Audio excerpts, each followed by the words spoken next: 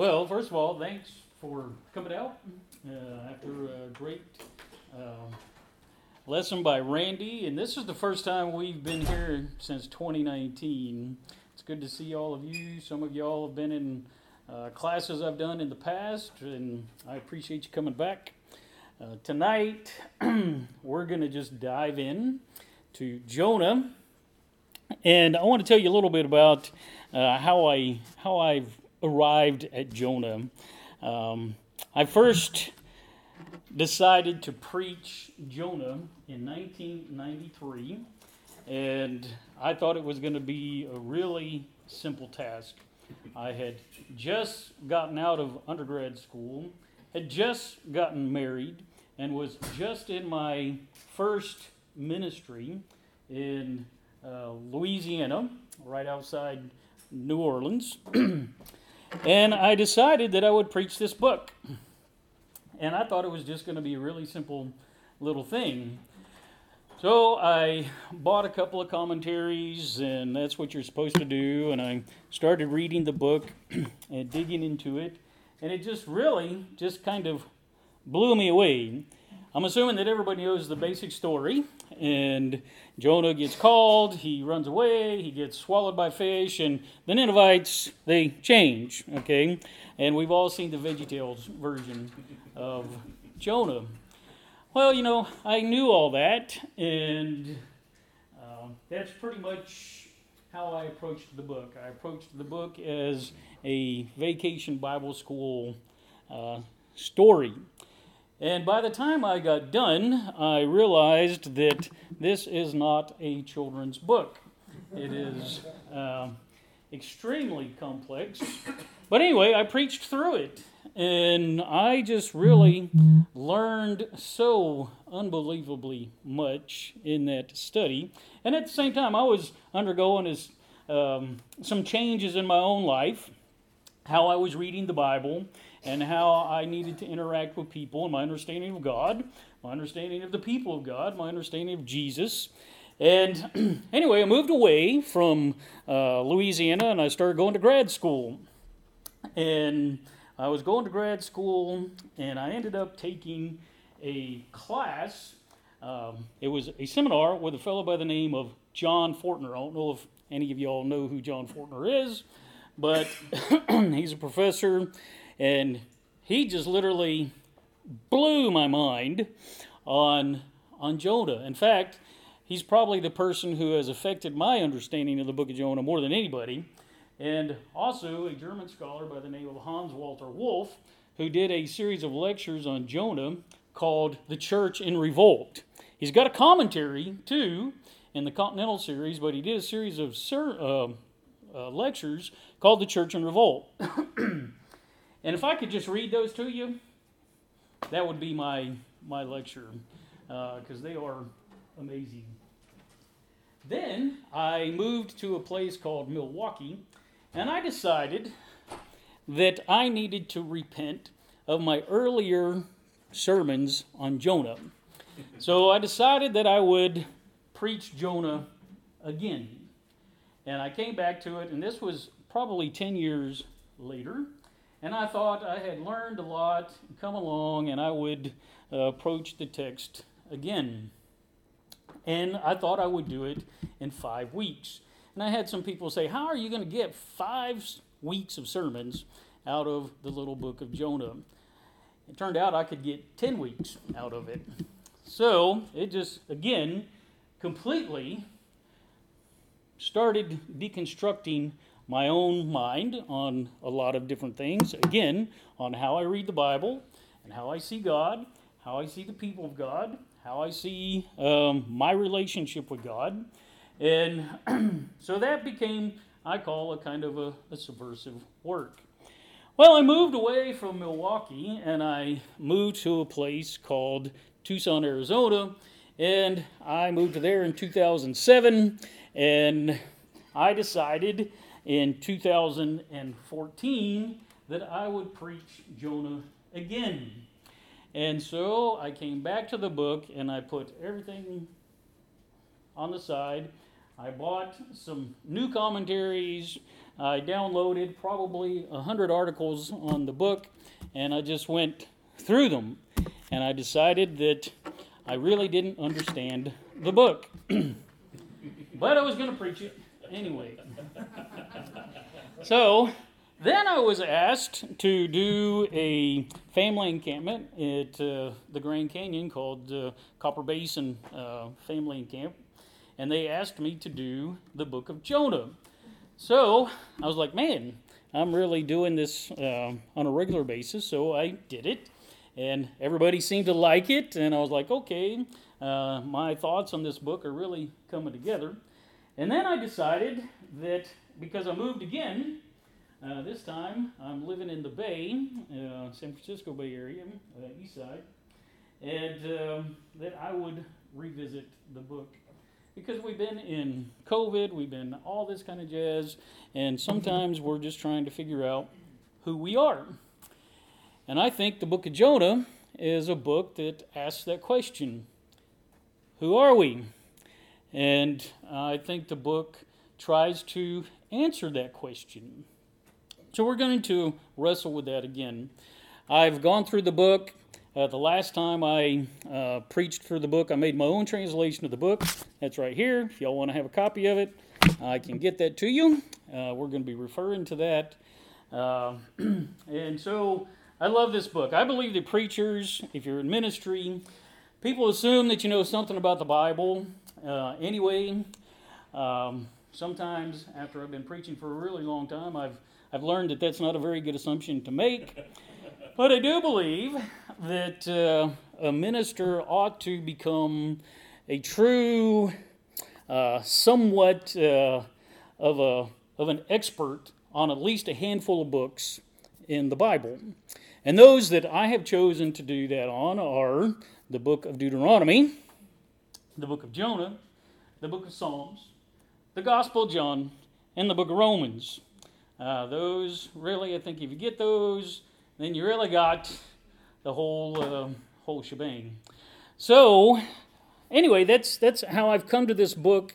I think that the book is it's 48 verses. That's it. It is a wonderful story. I believe the author loves the people of God. And I believe the author is concerned about the people of God. And the question that the author is asking, what is my role, and not only my role, our role in the world that we live in? So anyway, I think Jonah wrestles with those particular issues. And at the heart of that is your vision of God. If we are the people of God, how we understand ourselves as the people really focuses and flows out of who I think God is. You know, Randy Harris just said tonight, you know, we can be fans of Jesus, but Jesus is already somebody. And he's not somebody that I can just recreate my own image and fabricate a particular Jesus. I have to try to understand at least the biblical Jesus on his own terms. And I think Scripture does that with God and the book of Jonah. So anyway, we're calling it A Love So Deep. I really didn't have a cool title for it, but I have called the book of Jonah different things over the years. And I've tried to use these titles to try to say what the message of the book is. So I'm going to give you a couple of those. I have called the book before Jonah, God's fugitive. Okay? He's a fugitive. He's running away. He doesn't want anything to do with God. I have also called the book in the past, What It's Like When God is King. When you're looking at the world, what does the world look like when God is king, not me? And so the way things work in the world and how you interact with other people is very different than how I would interact with the world if I was king. You know, Tom Petty sang a song, it's good to be king, even for a day, you know. Jonah sometimes wants to do that. He wants to be king for a day. But if we live in a world where Yahweh is king, and I'm not king, then what does the world look like? And the book of Jonah, I think, shows us what it looks like when God, Yahweh, is king, and not me. And my last one is wrestling with God. And I'm going to unpack that one just a little bit here in just a second. So anyway, I've got this one up here. Salvation is at Yahweh's discretion. Chapter 2, verse 9. That really, I think, as we're going to go and see, this is kind of an ironic statement in the book, but it is the author's theology, and this is what he's putting out there, and he is saying, this is the truth. Even if Jonah said it, this is the truth. And we need to, it's not at my discretion. If God is king, he can do whatever he wants. All right? So he is the one who owns, and he is the one who dispenses salvation, and he doesn't ask me for my permission or for my approval of what the king does with his salvation, because it is his. And Jonah does confess that, but the irony in this is that Jonah tries to be king for a day and decide who, in fact, gets to have salvation. So anyway, we're going to go to the... So I'm going to begin with this to kind of frame what I'm doing with the book, because I may say some things that you probably may already know or you may never have heard of before. And you may be leaving tonight and say, that is just the strangest thing I've ever heard. But I'm going to go ahead and I'm going to say them and try to make it what it ought to be, at least in my mind. So the book is Yahweh and Israel. It is Israel and the nations. So in remembering our story, we remember who we are. Okay? This is fairly good Christian theology. We do this every week. We come to the Lord's table and we tell our story. And our story is supposed to tell us who we are. And when I know who I am, that's how I live in a certain way. And so what we're going to see as I take the story anyway, that's what Jonah's doing. The author of Jonah is doing an exercise in remembering our story as we interact with another people's story and trying to understand their story through our story. And when we do that, we find ourselves, we discover who we are, who we're supposed to be, and who we're supposed to be is a blessing. As we go through this, that's what we're going to see. The book of Jonah interacts with almost the whole biblical canon as it tells its story, especially some very foundational stories like Abraham and the Exodus story. So, all right, just some real quick things here. The date of the book, I think, is pretty critical for how Bobby Valentine understands the book. All right, sometimes that doesn't matter on a book, but I happen to believe that the book of Jonah and how I understand the book, this is important. Jonah is, in my understanding, one of the last books of the Hebrew Bible to be written. Okay? Now, there's a lot of reasons for that. It's full of some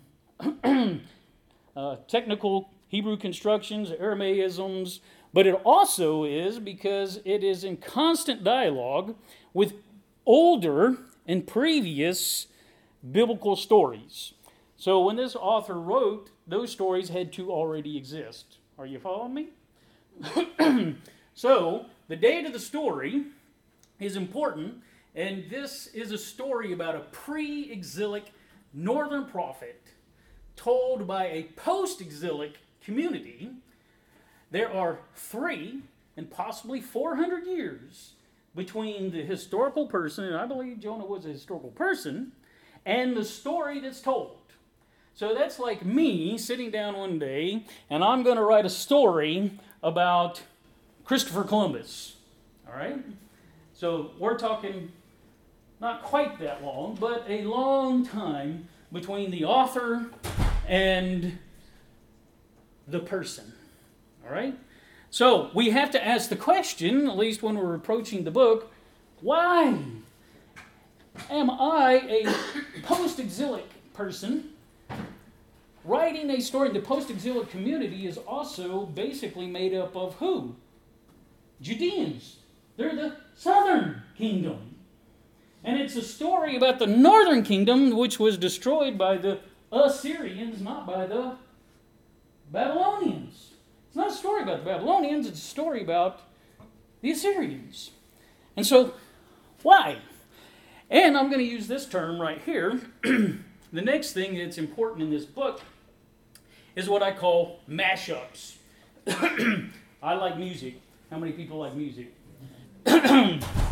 And since the 1990s, this new approach to music is called mashups. That's where you'll have a contemporary artist.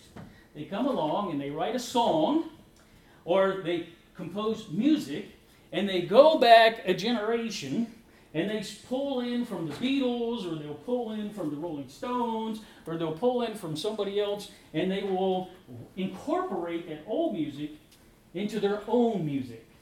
The actual definition for a mashup is a piece of music created by digitally overlaying an instrumental track with a vocal track from a different recording. Now, you hear this all the time. You may not know. And because I figured that we'd be talking to people more my age, I'm using some more contemporary, at least they were contemporary 30 years ago, illustrations. Everybody's heard of Vanilla Ice. How many people have heard of Vanilla Ice? And what did Vanilla Ice do? He took stuff from Queen and David Bowie and incorporated it into his own music. And why did he do that? Well, at least for Vanilla Ice, he denied he did it, but everybody else knew he did it, right? And he ended up in court. But then you get Kid Rock comes along this, and Kid Rock cannot write a song without pulling in stuff from previous artists a generation ago. So in his song All Summer Long, he's basically ripping off Lynyrd Skynyrd. How many people have heard of Lynyrd Skynyrd? So, and what does he do? And Rock is doing that because he loves Lynyrd Skynyrd. And he wants people who are hearing his music to associate his music with that music, which makes him look important, right? And it makes his music appealing.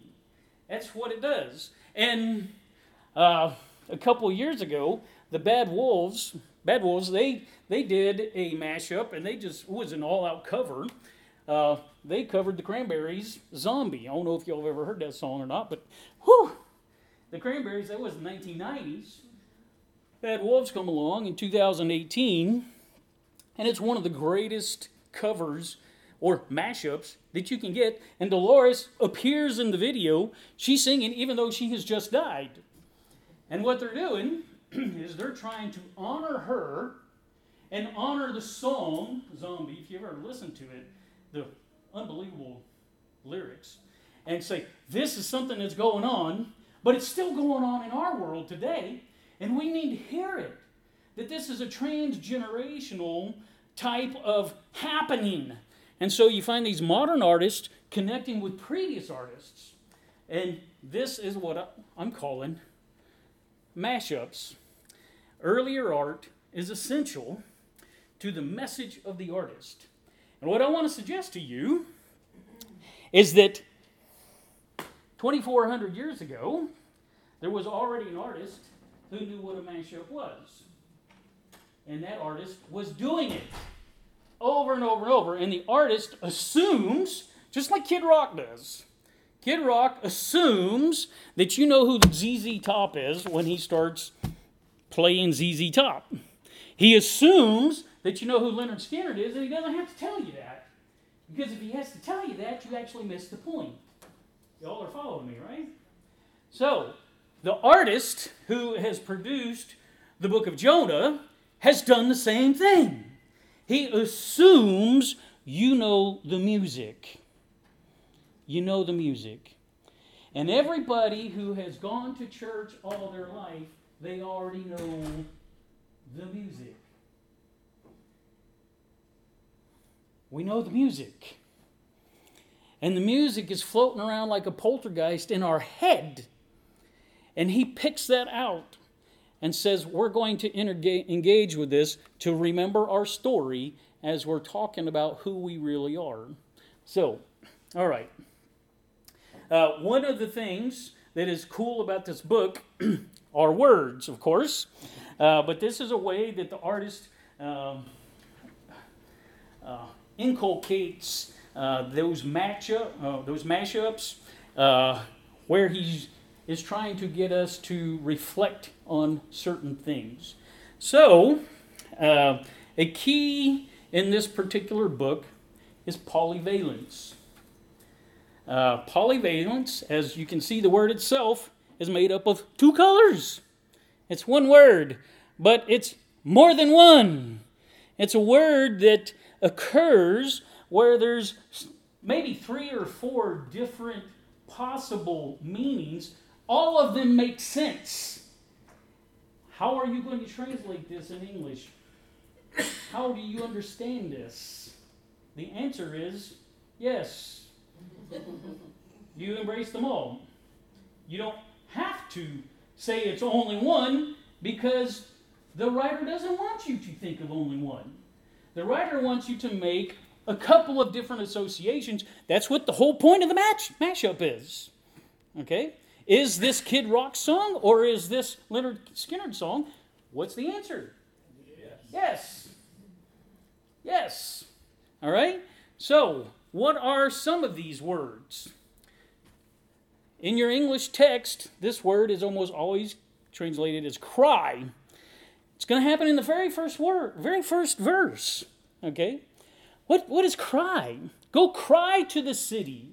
Okay? Go cry to that place. Well, what does that mean? It's got several different possibilities. Even in the book of Jonah, where it's going to be translated differently. It's the word pray.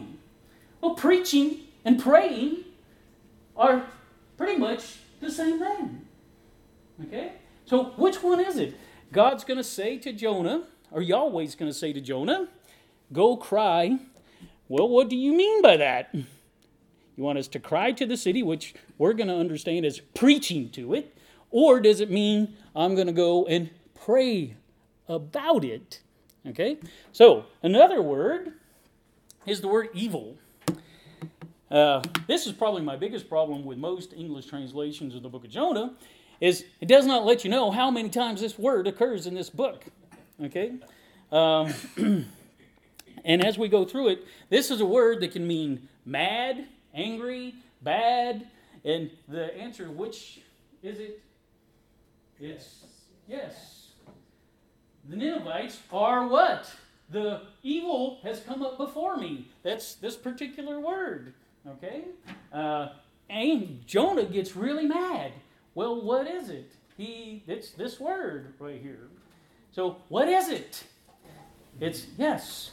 The writer is actually playing on the polyvalent meaning of these terms. Now, writers do this a lot. The Gospel of John does this. Okay? So, good writers do this, and this author of the book of Jonah is an exquisite artist. I use that word on purpose. He is an artist who loves the people of God. And this artist is concerned about the people of God. He's concerned about himself. Another word, actually, technique through the book is repetition. A simple chord. You know, the Beatles used to do this all the time. And you remember it. Well, repetition is something that shows up in the book and informs the meaning as we go through. And we're going to see this quite drastically here in a second. The word great is one of those words that just occurs over and over and over. In fact, it occurs 14 times in 48 verses. That's a lot, don't you think? Everything is great. And, okay, so, had to have a drink of Dr. Pepper. And the word down, especially in the first 2 chapters, the word down happens over and over and over and over and over again. Well, does that word, this is also, it's a repetitive word, but it's also a polyvalent word. Does it mean I'm literally going down, or is it describing a condition that is in Jonah. Are you all following me? All right. So, I'm going to show you a picture. I lived in Milwaukee where I did one of those sermon series on the book of Jonah. And in Milwaukee is one of the most beautiful buildings I've ever seen.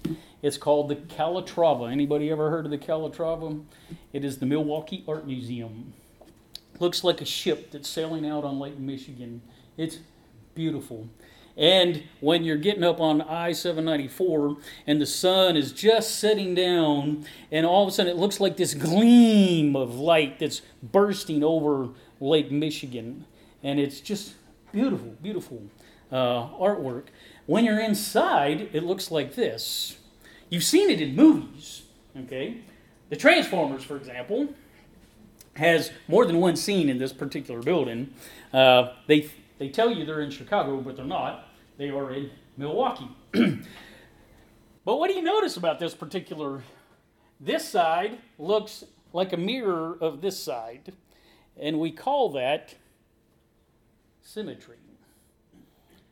And there is lots of symmetry in the book of Jonah, which plays on all those things that we have just talked about that help us hear the book. And that's one of the things that we need to remember. This book was not read silently in people's minds. In the ancient world, even all the way up until basically the Reformation period, the way people encountered the book of Jonah was orally and out loud. People did not have Bibles. That's why I say at Eastside all the time. People in the ancient world did not have a Bible. They could not carry their Bible home. Most of them couldn't read, and the rest of them couldn't afford it. As I tell people all the time, if you went to the bookstore and you picked up the latest copy of Paul's bestseller, it was the book of Romans. The book of Romans is right here. It's at Barnes & Nobles, and you go in there, and it says it's on sale for $1,999.95. Most of us would just look and walk away. But that's how much that book would cost in the first century. About $2,000. Nobody could afford it. And they certainly couldn't afford some bound volume, which didn't even exist in the first century. The way they encountered the scriptures was in communal settings, out loud, with one person reading and the rest of everybody listening. You can find this in the biblical text itself, like Revelation. Blessed is the one, singular, who reads. Blessed are those, plural, who hear these words. Because nobody was going home and trying to check up on the preacher and say, did he actually get that? Because they couldn't do that. Books were owned by the community, kind of like at Qumran.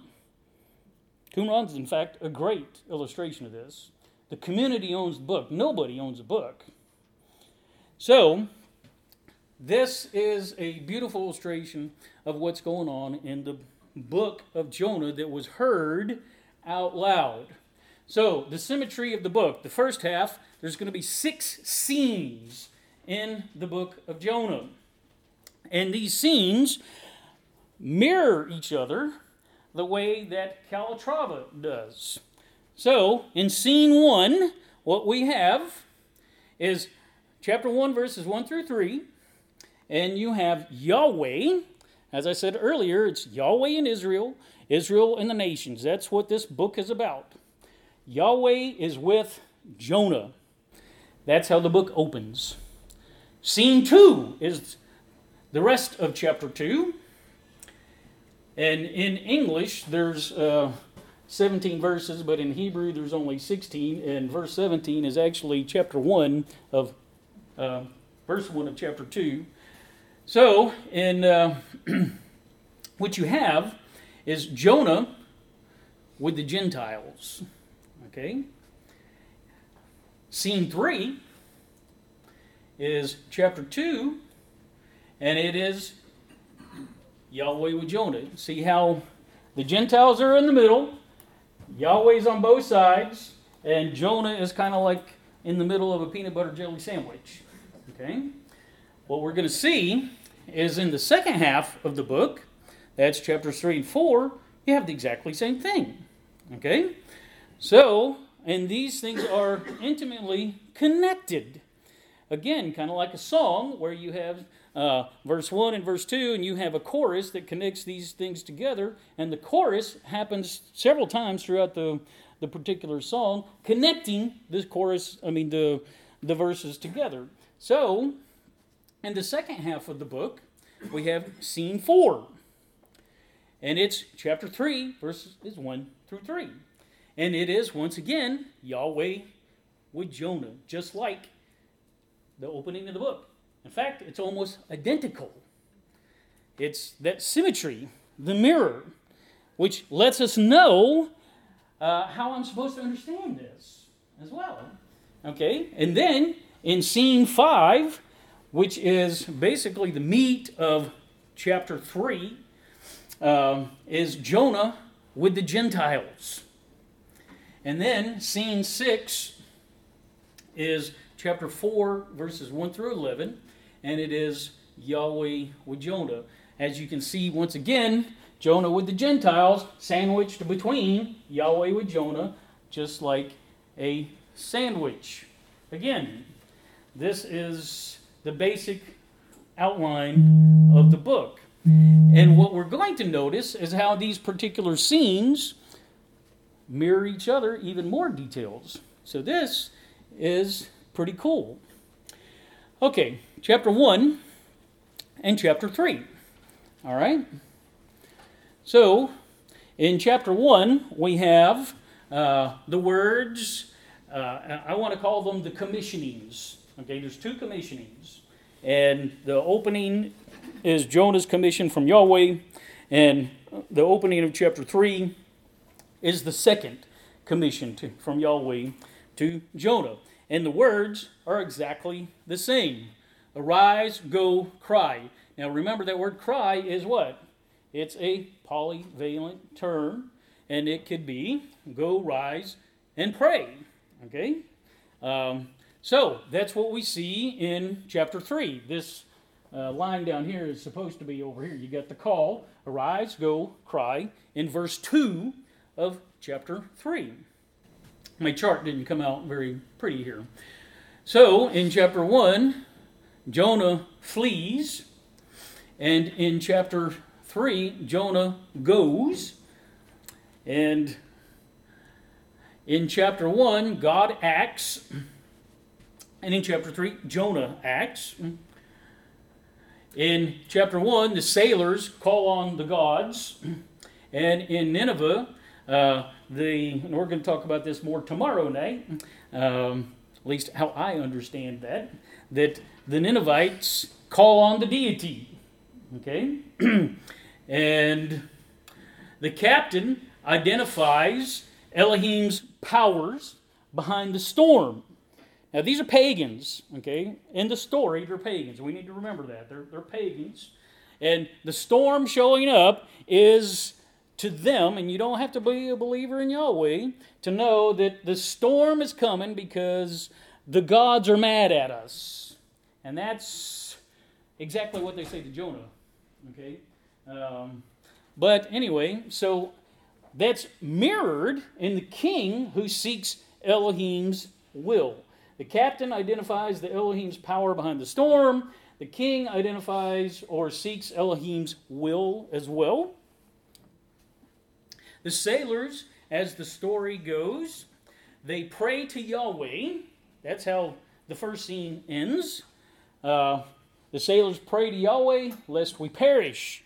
That's mirrored in the king of Nineveh who prays to Elohim lest we perish. The phrase shows up again. And so the king is doing what the sailors do. So the king and the sailors are somehow basically mirrors of one another. Does this make sense to everybody? All right. All right. Chapter 2 and chapter 4. They're the mirrors. This is a little more straightforward. So, Jonah is saved, and you get the counter to that. Jonah is angry, and that's one of those polyvalent words. Jonah is what? It's the audience participation part. Jonah is evil. Evil. Have the people of God become a curse to the world rather than a blessing? And I think that's one of the things that Jonah's, not the prophet, the author is wrestling with. Have the people of God become a curse rather than a blessing? So Jonah is saved, and Jonah is angry, evil. Jonah prays in chapter 2, and Jonah prays in chapter 4. God responds to Jonah in chapter 2, and God responds in chapter 4. All right, so I'm just laying down some groundwork here, trying to get a big picture of what's going on in the book, so I can suggest to you my take on this book, because I think it's just amazing. This is the Assyrian Empire, okay? Just going to throw this in here. Nineveh's right here. Nineveh, everybody knows Nineveh in our modern world as Mosul, okay? In Iraq, the Marines fought there during the Second Gulf War, and remember ISIS took it over, and then we fought for a year trying to get it back. And outside of Nineveh used to be the traditional tomb of Jonah the prophet, because Islam honors Jonah. They believe Jonah is a prophet. In fact, all the Hebrew Bible prophets are revered by Islam. So they had his tomb outside there, and of course ISIS blew it up. But for a lot of different reasons, they're iconoclasts. Now, Jonah would have been from somewhere right around in here. Joppa would be down here, okay? And we're going to come to that down stuff on Jonah in a little bit. But anyway, this is the world of the time of Jonah. And it's pretty much like the world that we live in today. Okay? Just wanted you to have that in your head. All right. The dove. Some of you probably know this, and some of you don't. The word Jonah is how we know Jonah in our language. And we speak English, but the folks in Israel did not. Right? In fact, English wouldn't exist for, 2,500 years after Jesus. Something, not 2,500 years. Old English starts coming around. Chaucer, most of us couldn't read Chaucer, so 1,300 years, something like that. Okay, if you tried to pick up Chaucer, most of us really would not be able to read it. So, this dove, Jonah is the dove. Is this supposed to be a person or a manifestation of, or a personification of Israel? And I believe, because of the author's continued use of the polys, as I call them, he wants us to think about what? Both. Okay? The answer is yes. It's not just Jonah. Jonah was real. But the story is told 400 years after Jonah. It's not about Jonah. It's about a southern kingdom. It's about a southern community that's struggling with its sense of identity and its purpose in the world.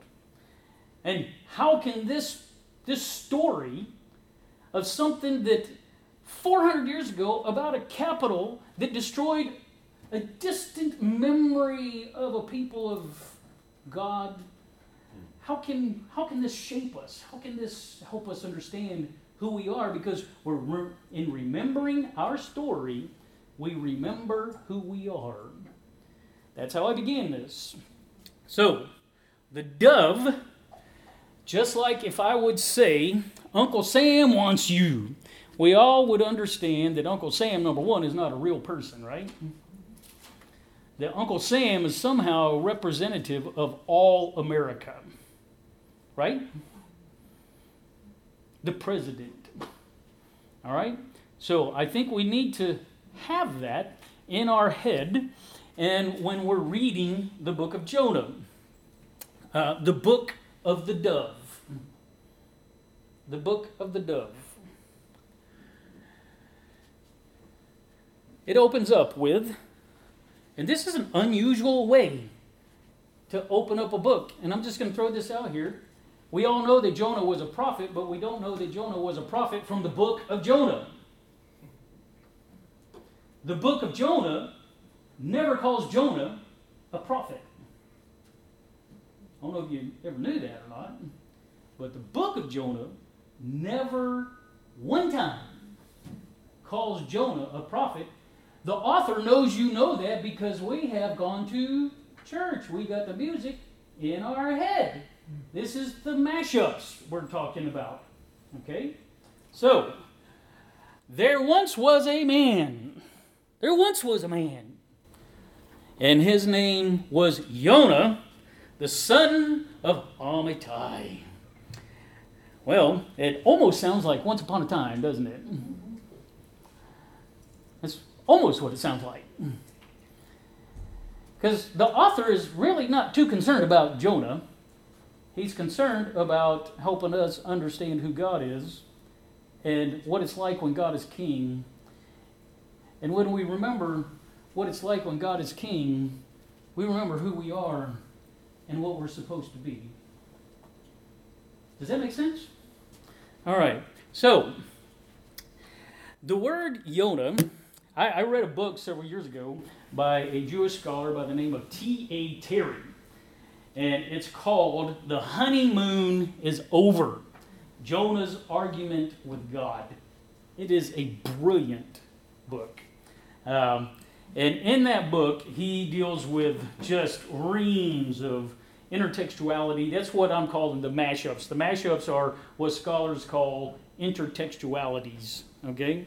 But I like mashup better because all these Old Testament PhDs, they don't talk to people. So, they don't. So I'm like, you got to come up with something better than that. So this word Jonah, though, is a spicy word in Scripture. And Terry makes the argument that it's actually intended, it's another one of those poly words, to have almost an erotic, tender feeling to it. And he gets that from a lot of different places, but especially the book of Song of Solomon. Okay? Where the word occurs over and over and over and over and over and over in the Song of Songs. The word is clearly a juicy word. Now, the interesting thing about that is because the woman who's in the Song of Songs is constantly called the beloved. She is the object of love. So as you're going through the story of the book of Jonah, we know that God loves Jonah. It's a love too deep. He loves Jonah. He doesn't just love the Ninevites. He loves Jonah. He's passionate about Jonah. Jonah is the object of his affection. Yahweh loves Jonah. We got to remember that. One of the things that we go through the book is that it is an exercise of understanding Exodus 34:6, which I call the God Creed. Okay, most important text in the Bible. It's the John 3:16 of the Hebrew Bible. In fact, John 3:16, in my opinion, is a restatement of Exodus 34, verse 6. And you come along, and it says, Yahweh is a gracious God, a merciful God. And it says what else? slow to anger. The first part is actually quoted in the book of Jonah in chapter 4. We're going to get there. That phrase that is left out, though, is that God is slow to anger. God is patient. And if Jonah is not the illustration of God's patience, he's slow to anger, he's merciful and forgiving of the Ninevites, but he is unbelievably patient with Jonah. That's us, as we're going to see. So, the Song of Songs says, my Jonah is in the cleft of the rock. Song of Songs, chapter 2, verse 14. Open to me, my sister, my love, my Jonah, my blameless one. Listen to that. My Jonah, the blameless one. And then it says, unique is my Jonah, my pure one. Song of Songs, chapter 6, verse 9. You can see several different references to Jonah in the book of Song of Songs. And we know that this Jonah, I don't have to go with Terry. The Bible calls Israel Jonah. And does it at the beginning of the book of the 12. Now, Jonah, in its canonical sequence, is part of a larger group of books that are called the Book of the 12. The Book of the 12, that's Hosea through Malachi. They are part of a single scroll. Okay? And most scholars today recognize that these books are actually talking to one another as you're going through them. And it's kind of interesting in the places where this happens in the book of Hosea. All right? In Hosea, Ephraim, everybody, we got the song in our head. Ephraim is who? Northern Israel. And Jonah, the old dude, is from where? Northern Israel. Right? Northern Israel. Ephraim, Israel, has become like a what? Like a Jonah. Like a Jonah. And I love what it says here. And if this doesn't describe the book, I don't know what does. Silly and without sense. Ephraim has become silly. My dove, my dove has become silly and without sense. And so we find this several times in the book of Hosea. It shows up in Psalm 74, verse 19, and in several other places as well. So I just want you to see that as we're going through this, that the story is not just about Jonah, this 7th century or 8th century prophet. It is, again, about the people. It is about us. It is Israel and God, and who we are and who we are supposed to be by remembering our story. And we're going to see how embedded Israel's scriptures are in this book in just a moment. By remembering this story, we remember how I am supposed to relate to the nations. All right? Here's another one. So we have Jonah, who could represent everyone, and this is kind of interesting. But that's without denying that there is a real person by that particular name. It calls him the son of Amittai. So you remember in the Gospels, we got a couple of guys who were called the sons of thunder. You remember that? And those sons of thunder, that didn't mean that thunder was their dad. Y'all are starting to follow me on this? That's not what it meant. It meant that they were explosive people. Okay? They had a tendency to blow up. John had to mellow. Well, this Amittai here comes from, it comes from Emet, which means amen. You say it all the time. It means truth. But it's one of those words that's poly. We can translate it a number of different ways, and all of them are correct.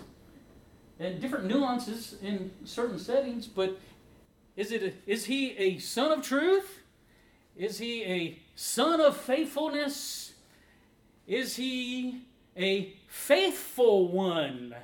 Is he the true one? And if we understand Jonah, not just to be about the prophet, but Jonah is describing the people, then the question becomes, are we the faithful people of God? Are you following me? Are we the faithful ones? Are we true to the calling that God has given us?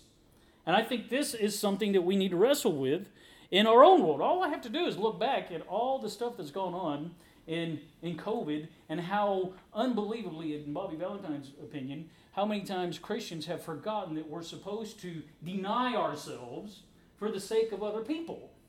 Okay? So, are we the faithful ones? And if irony is being built into this story, the fact that the faithful one immediately disobeys God, that's kind of interesting and raises the question about us. Anyway, I find it interesting. I hope y'all do too. I don't believe the Bible's boring. Anybody believe the Bible's boring in here? It is so fascinating what's going on in this little bitty book. So, the dove flies from Yahweh's face. That word that's translated as presence means face. Okay? And we need to, it's one of those words we need to keep that in our head.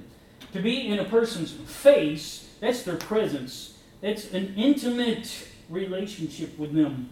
You want to go kiss your wife, you get in her face to do that, right? And if Jonah is the beloved one, then just like the Song of Songs says, the very first verse of Songs, let him kiss me with the kisses of his lips. That's the very first verse. What a great way to begin a book of the Bible, right? So, the dove flies, and I'm going to use the word dove from now on, basically, because doves are birds. And what do? They fly. And the dove is going to fly not just from Yahweh's presence, which we might think is somehow localized, but trying to run away from his face, which means I'm running away from the person. I don't want anything to do with them. Okay? I'm trying to escape them. And so, what we find here in chapter 1, verse 2, is the call. Just going to read it. Well, I'm going to put this on here. Let me check and see what time it is, too. Okay. So, in the very first two verses, we get the arise, go to Nineveh, and cry out to it, pray to it. Because, it says, its evil has come up before me. But we have learned what mashups are. And we're already getting them. Okay? So, all of a sudden, this language, first about the word cry, and the words come up before me, because I've gone to Sunday school, and I've learned this, and sometimes this has just been drilled into my head. I've got to have it in my head. I recognize that language. If all of a sudden somebody came to your church and they were asked to lead a prayer and they said, Dear Lord, after we've been there for 10,000 years, most of us would recognize that comes from what? Amazing Grace. I remember he was a wonderful, good man in Milwaukee, that every single time he led our congregation in prayer, he always quoted from the song that was sung right before it. And most of us probably have been around where we have people who've done the communion talks and all that kind of jazz, and it's almost like we have a creed book. Because I've lived in Alabama and I've lived in California, and the things that people say around communion in Oakland are the same as they are in Florence, Alabama. So we got something going on there in our collective memory, and we recognize the words, guide, guard, and direct us. Give the preacher a ready recollection of the things he studied. But don't let him know anything more than what he's actually learned from debate book, you know. So, but where does this come from? Okay? And this is where the author starts connecting us with the story, remembering who we are from the very beginning when he says, go cry to that wicked city, that evil city, that great city, which should also say something to us because Jerusalem is the only other city that I know of in the Bible that is called great.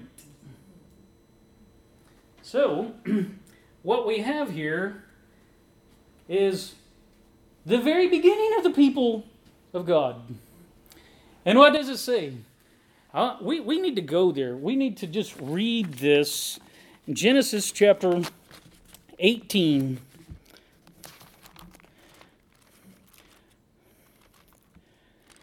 Because the author knows, and he makes Jonah know the Bible. As we're going to see, that Jonah knows the Bible, he knows the story, and the people who are reading it also know the story. In Genesis 18, we have the story of Sodom and Gomorrah. Okay? And when I say Sodom and Gomorrah, I don't have to tell you that that's the stereotypical archetype of what? Evil, right? This is what happens. Then the men set out from there. This is verse 16.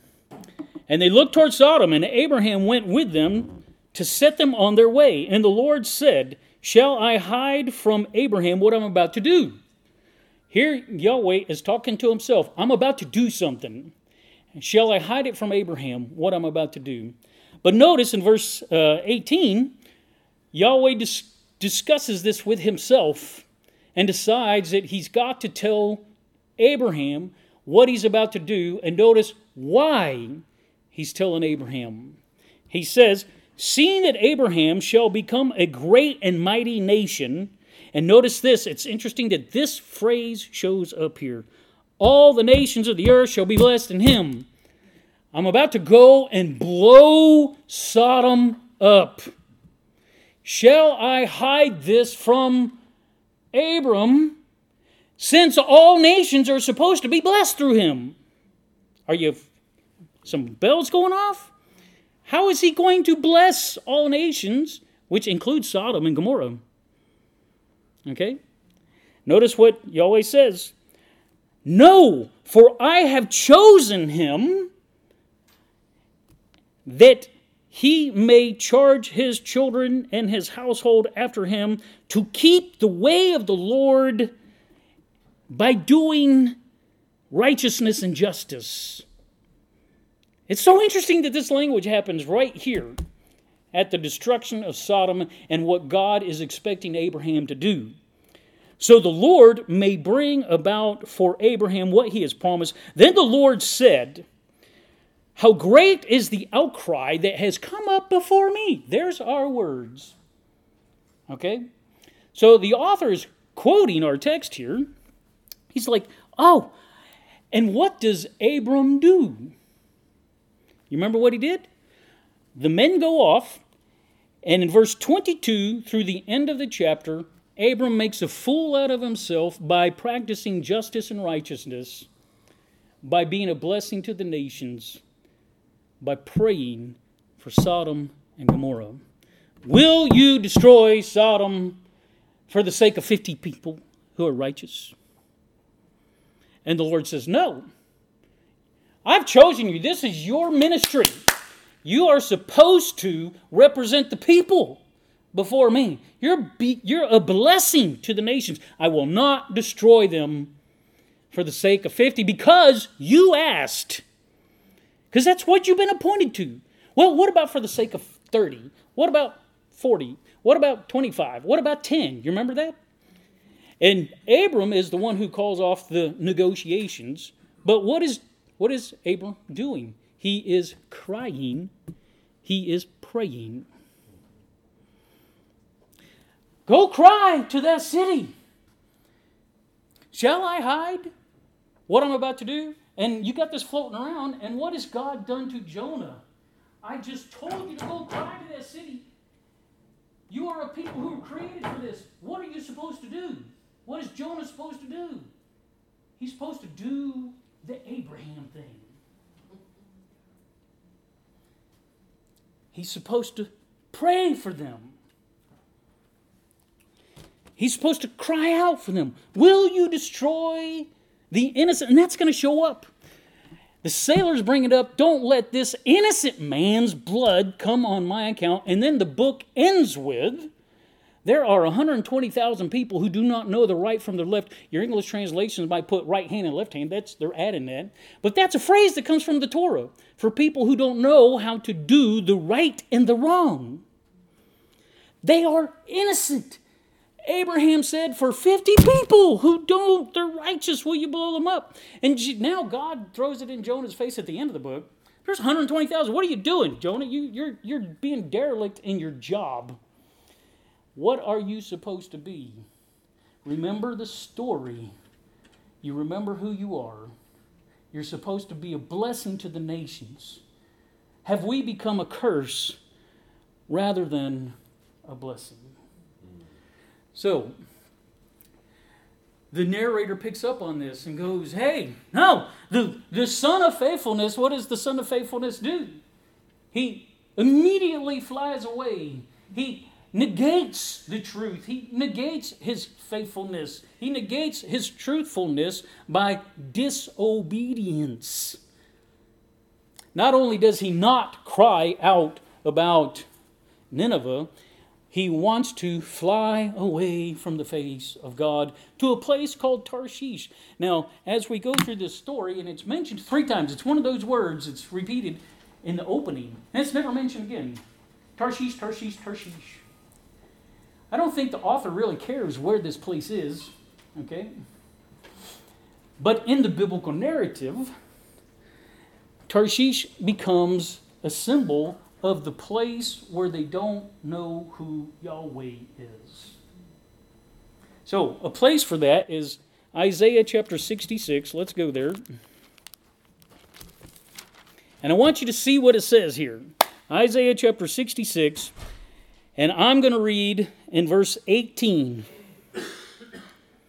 And notice how it makes some interesting connections here. It says, this is Isaiah 66, verse 18, for I know their works and their thoughts, and I am coming to gather all nations and tongues, and they shall come and shall see my glory, and I shall set a sign among them. The word sign is going to show up, even Jesus uses it, the sign of Jonah. A sign among them. That's what I'm going to do. And from them, the nations, I will send survivors to the nations, to Tarshish, to Lud, who knows where these places are? Which draw the bow, to Tubal and Javan, to the coastlands far away. And notice what it says, who have not heard of my name. And we had a discussion the other night, but this is Bobby Valentine's view. Jonah never mentions the name of the Lord to the Ninevites. These people, it says, they have not heard of my fame, and they have not seen my glory, and they shall declare my glory among the nations. They shall bring your kindred from all the nations as an offering to the Lord on horses and chariots and litters and on mules and on dromedaries, which are camels, and to my holy mountain Jerusalem, says the Lord, just as the Israelites bring a grain offering and a clean vessel to the house of the Lord, and I will also take from some of them as priests and Levites, says the Lord. And the word Tarshish is in the middle of all that. They are the people who don't know the glory of the Lord. They don't know the name of the Lord. They don't know this. And where does Jonah want to go? He knows the name of the Lord. He is the son of faithfulness. He is the true one. And what does he do? He is the beloved one. He is the Yonah.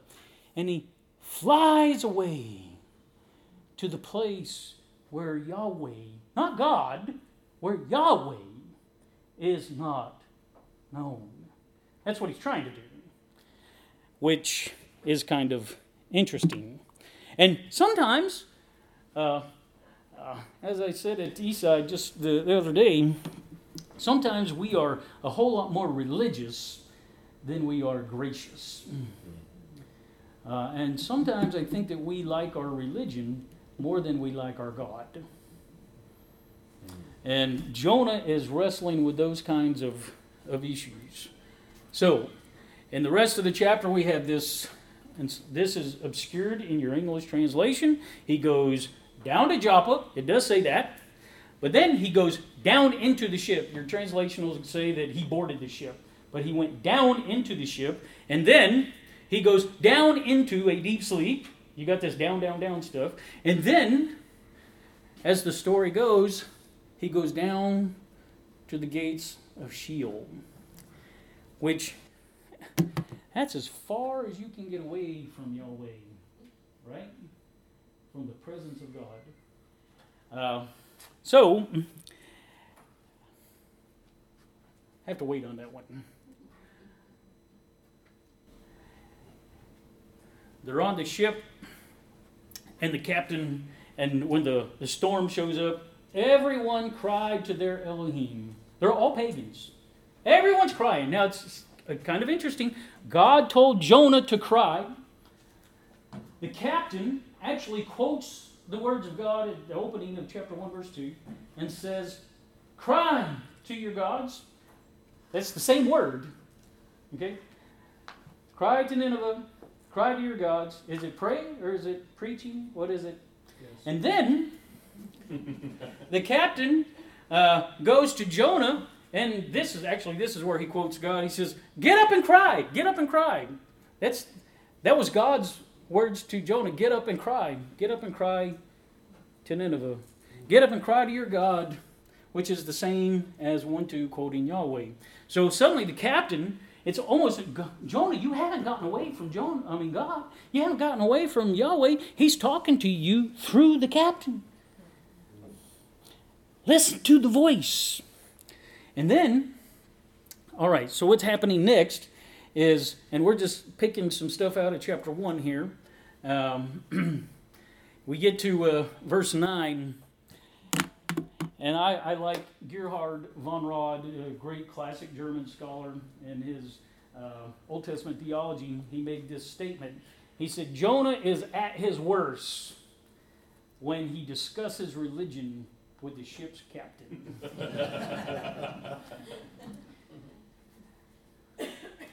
But Jonah is 100% completely orthodox.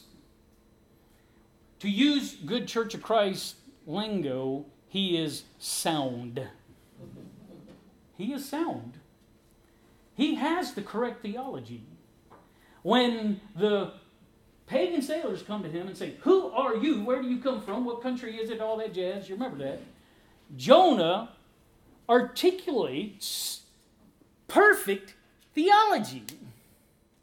He says, I am a Hebrew. I fear, I worship. That's one of those words that can be a poly word. What is being said here? I fear, I worship, I revere Yahweh, the God of heaven. You're crying out to all your... I worship the God of heaven who did what? Who made the sea and the dry land. And which is so interesting because he's trying to run away on the sea from the God who made it, right? And so you're supposed to chuckle with that because you know the story and you see how absurd it is. Because sometimes we articulate stuff that we call faith and we have no idea what it actually means when we live it.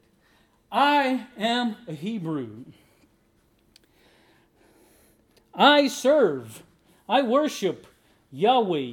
And an echo of this is going to show up in Jonah's hymn or song or prayer in chapter 2. This Orthodox confession in the midst of rebellion. Some of the most heinous crimes in the history of Christianity have been committed by people who were completely sound. That they don't have a clue who God is. And because they don't have a clue who God is, we don't function as the people of God. So, the irony... our author loves it. He's exquisite. He loves it. in the storm. Is the storm a mere storm? We're going to get to that in a little bit. The storm is, I'm going to argue it's a theophany. God is showing up. But they say, what? How can we make this go away? And this was my VBS training. Jonah feels sorry for those sailors. Jonah does not feel sorry for those sailors. Okay? Jonah wants to get away from God. And he's willing to die to do it. Jonah wants to die. Okay? God is after him. He knows that. So he says, kill me. The devil wants out. And remember, we argued that chapter 4 is the mirror. Remember us doing that? Okay. Well, in chapter 4, Jonah literally says, I'm better off dead 4 times. Jonah wants to be dead. Okay? Jonah could have, when the captain said, hey, what do we got to do? Jonah could have said, it's my fault. I am in rebellion against the Lord. He is the one. I do worship him. I have made a mistake. I have disobeyed God. I am sorry, Yahweh. I repent. Jonah didn't say any of that. And Jonah knows, because he knows the story, that God would forgive him at the heartbeat. So what does he do? Jonah could call to Yahweh. That's after all what he's been called to do. The captain said call to Yahweh. But Jonah doesn't do it. He doesn't call out to Yahweh. Even at that point, Jonah refuses to talk to God. He's running away from his face. Then he could repent. Jonah is the alternative Abraham before Sodom. Well, all right. Our time is running up, so, okay. I want you to see this. Okay. Just look at this. Jonah has the hymnal memorized. Almost every word. And this is not a complete list by any stretch of imagination. I just couldn't get it all in a single slide. Okay, so Jonah has the hymnal memorized, and so when he is in that fish, when he finally prays, but he's got to marinate for 3 days and 3 nights. That's a long time. He doesn't start praying when the fish swallowed him. He doesn't start praying until after he's there for 3 days and 3 nights. You need to remember that. Jonah refuses to talk to God. But he finally does. And when he does, he sounds very pious. He sounds very religious.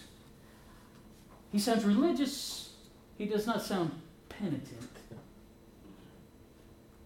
Jonah, and some people disagree with me on this, but Jonah does not repent. Jonah is thankful eventually that Yahweh heard him, but he's thankful because he has an air of superiority. I'm a Hebrew, you're a pagan. It's kind of like that Pharisee one day. Jesus says there's 2 guys that go into the temple, and one wouldn't even look up at the heavens. And the other one said, I thank you that I'm not like this person over here. And the other one wouldn't even look up. And Jesus says, which one do you think had mercy that day? All right. But you see, the author knows that you know what biblical repentance looks like because you have the music in your head. The story of David's going to show up in chapter 3. So he already knows that you know this. Okay? This is what repentance looks like. Have mercy on me, O God. Does Jonah say that? No. Have mercy on me, O God, according to your hesed, a word that Jonah just quoted. Well, he will quote in chapter 2. And according to your abundant mercy, blot out my transgressions, wash me thoroughly in my iniquity, and cleanse me from my sin, for I know my transgressions, and my sin is ever before me. Against you and you alone have I sinned and done what is evil in your sight. That word that shows up over and over in Jonah. I've done evil in your sight. Create in me a new heart and put a right spirit in me. Do not cast me away. Oh, this is so ironic when it comes to the story of Jonah. Jonah wants to run from the face of God, and David is saying, don't cast me away. The people of God do not want to be away from the presence of God. They don't want to be away from the face of God. We sin, yes, we screw up, we do it all. But God, do not throw us away. Do not cast us off. Hey, we have messed up, and do not take your Holy Spirit from me. And we just saw from that slide before that Jonah has the hymnal memorized. He could have quoted this, but he didn't. And another Jew prayed like this: a psalm of repentance. O Lord Almighty, God of our ancestors, the Lord Most High, of great compassion, long-suffering, very merciful, you relent, a word that shows up in our text in Jonah. You relent at suffering. O Lord, you have promised repentance and forgiveness to those who have sinned against you. The sins I have committed are more than the sands of the sea. My transgressions are multiplied, O Lord, they are multiplied. Oh, and now I bend the knee of my heart, imploring you for your kindness. I have sinned, O Lord, I have sinned. I earnestly implore you, forgive me, O Lord, forgive me. Do not destroy me with my transgressions. That's a prayer that's in the Apocrypha called the prayer Manasseh. So when Manasseh prayed before the Lord after he got his eyes poked out, that's according to Jewish tradition, that's what he prayed. So the Jews have got these wonderful models of repentance. Jonah's not one. But it's interesting that the book of Jonah is read on the Day of Atonement, the Day of Repentance. Isn't that interesting? We can learn a lot from the Jews on this book. All right, well, that's where we're at. We're going to end there. And kind of whetting your appetite, because that's going to set us up for chapter, the real crux of the matter is the Jonah Yahweh thing in chapter 4, when they wrestle. And it is a dogfight. And what does it mean when God is king and I am not? What does it mean to wrestle with God? What does it mean to be the people of God? What does it mean to be a blessing to the world? And we're going to come back to that Exodus narrative again. So anyway, I want to thank you for coming and being with us tonight. I hope that you found it interesting, and maybe we'll see you tomorrow later. Y'all be blessed. Thanks for coming out.